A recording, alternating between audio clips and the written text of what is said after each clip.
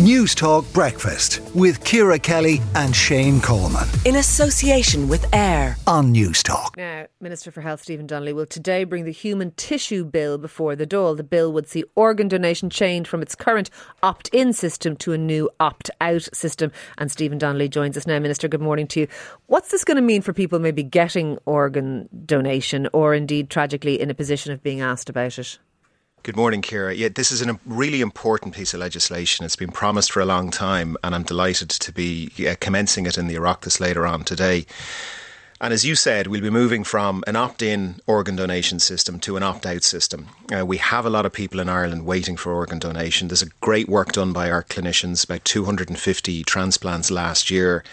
And essentially what this legislation will do is it will make the donor pool bigger. It'll mean that there are more organs available for life-saving operations for people. So it's a very important day. And can I just recognise the work done by many advocacy groups over many years, Cystic Fibrosis Ireland, the Irish Kidney Association, and many others. Okay, and that sounds good.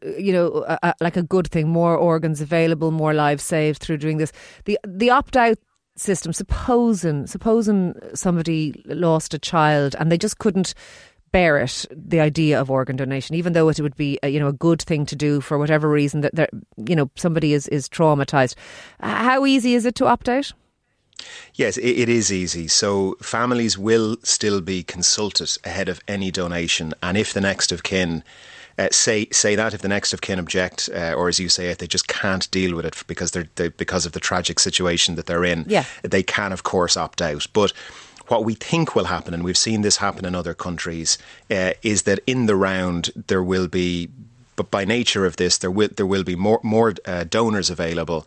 There will be more transplant operations will be possible. I know there'll be people listening in this morning who are on a waiting list for a kidney or another organ. And the purpose of this really is to increase the donor pool as much as possible to help all of those people. And maybe lastly on this, are families able to overrule a donor's wishes? Supposing I actually do have a donor card, but supposing my family are asked to do, I'm there, I've got the card, and they decide, no, we want her to opt out. Are families able to overrule what somebody maybe decreed before they died? They are. So families will be consulted ahead of any donation, and the next of kin even does if have that donor, even if that person who died wanted to become a donor. That's right. Yeah, they do have that option. But I imagine in most cases that the wishes of the donor will be respected. But there may be cases where the next of kin does have an objection. And then the other thing quickly, Ciara, that this will do, we're all aware of the post-mortem and organ retention issues, very serious issues that have been had in some parts of the country with babies' organs, for example. Another thing this bill is going to do, which is very important, is it will make consent compulsory for the very first time for post-mortems that are non-coronial post-mortems. All right. You're also bringing a memo to Cabinet today that will see hospital charges abolished for adults. I know that's already happened for children. How much do we currently raise by way of funding for the health service through hospital charges? Well, it's many millions. I don't have the exact figure here, but it is provided for in the budget. And critically for patients, what this will mean is for many patients, they're charged €800 a year as a public patient in a public hospital. So it's €80 a night, and it's capped at 10 days, or €800. And what this is going to do, for the first time, is to get rid of that completely. Your listeners will be aware that last September we removed the inpatient hospital charges for children. We'll be bringing it in now. I'll be bringing in I'm seeking government agreement this morning to bring the legislation forward. I want it through the Oireachtas in March so that we can abolish the charges from April. So that'll be a saving of €800 a year for many patients who are already very sick. And I have no dealing with doubt other issues. That will be welcome for those families. But as you said yourself, this is in the magnitude of many, many millions that we generate through those inpatient charges. Where's the health service going to get that funding? And are we making the changes we're making to the health service? Are we making the health service unsustainable? I mean, it's becoming increasingly expensive to deliver healthcare anyway. A lot of voices in the UK suggesting that the NHS is getting poorer outcomes because its model is unsustainable, and yet we're moving in that direction. Our vision very clearly is universal healthcare in Ireland. It's in the programme for government. It's called for in Sláinte Care, and one of the pillars of universal healthcare is that healthcare is free or affordable at the point of delivery. And in too many cases in Ireland, patients are struggling with the costs.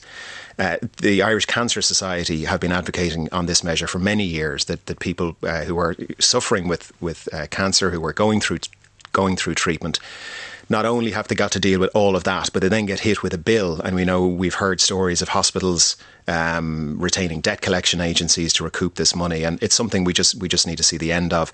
And it's part of a very significant reduction in patient costs across the board. You and I have spoken before about. That doesn't address the funding issue or the sustainability.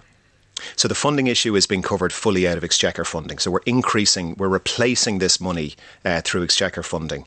And as you and I have discussed before, free contraception is moving forward further again this year. We'll be moving up to 26-year-olds this month and 30-year-olds in September. We're extending free GP care.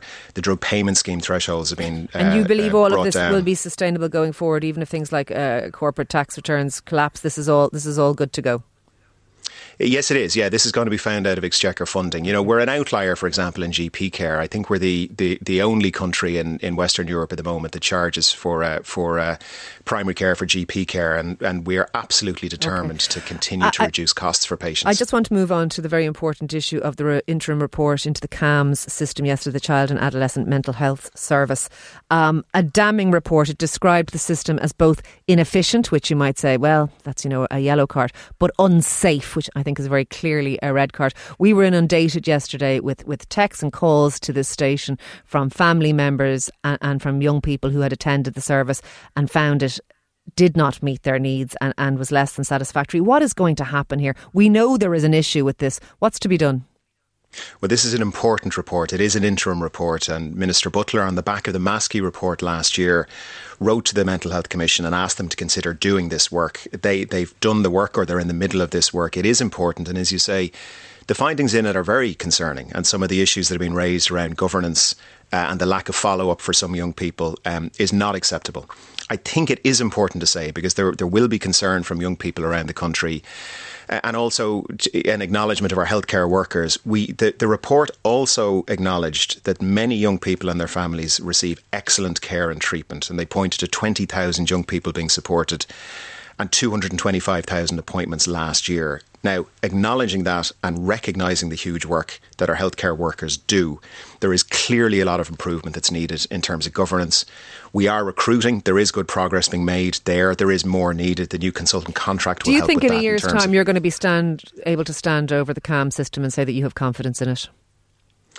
Certainly in a year's time, what Minister Butler and I will be able to say is that governance issues have been identified. Governance issues are being addressed. We're bringing in a national lead for youth mental health. We're bringing in a national clinical lead for youth mental health. Will all of the issues, Ciara, be resolved within 12 months? No, I don't believe they will. I think there are long-standing issues that have been raised for many years, but there is a lot of work being done. There's a lot of money going in. There's a lot of healthcare professionals being hired. I have no doubt in a year's time issues of governance that do we will need be to asking be you about dealt this. with. With regard to what's going to happen later on in the Dáil today, Minister Paschal Donohoe is addressing the issues around his election funding. What do you hope to hear this afternoon?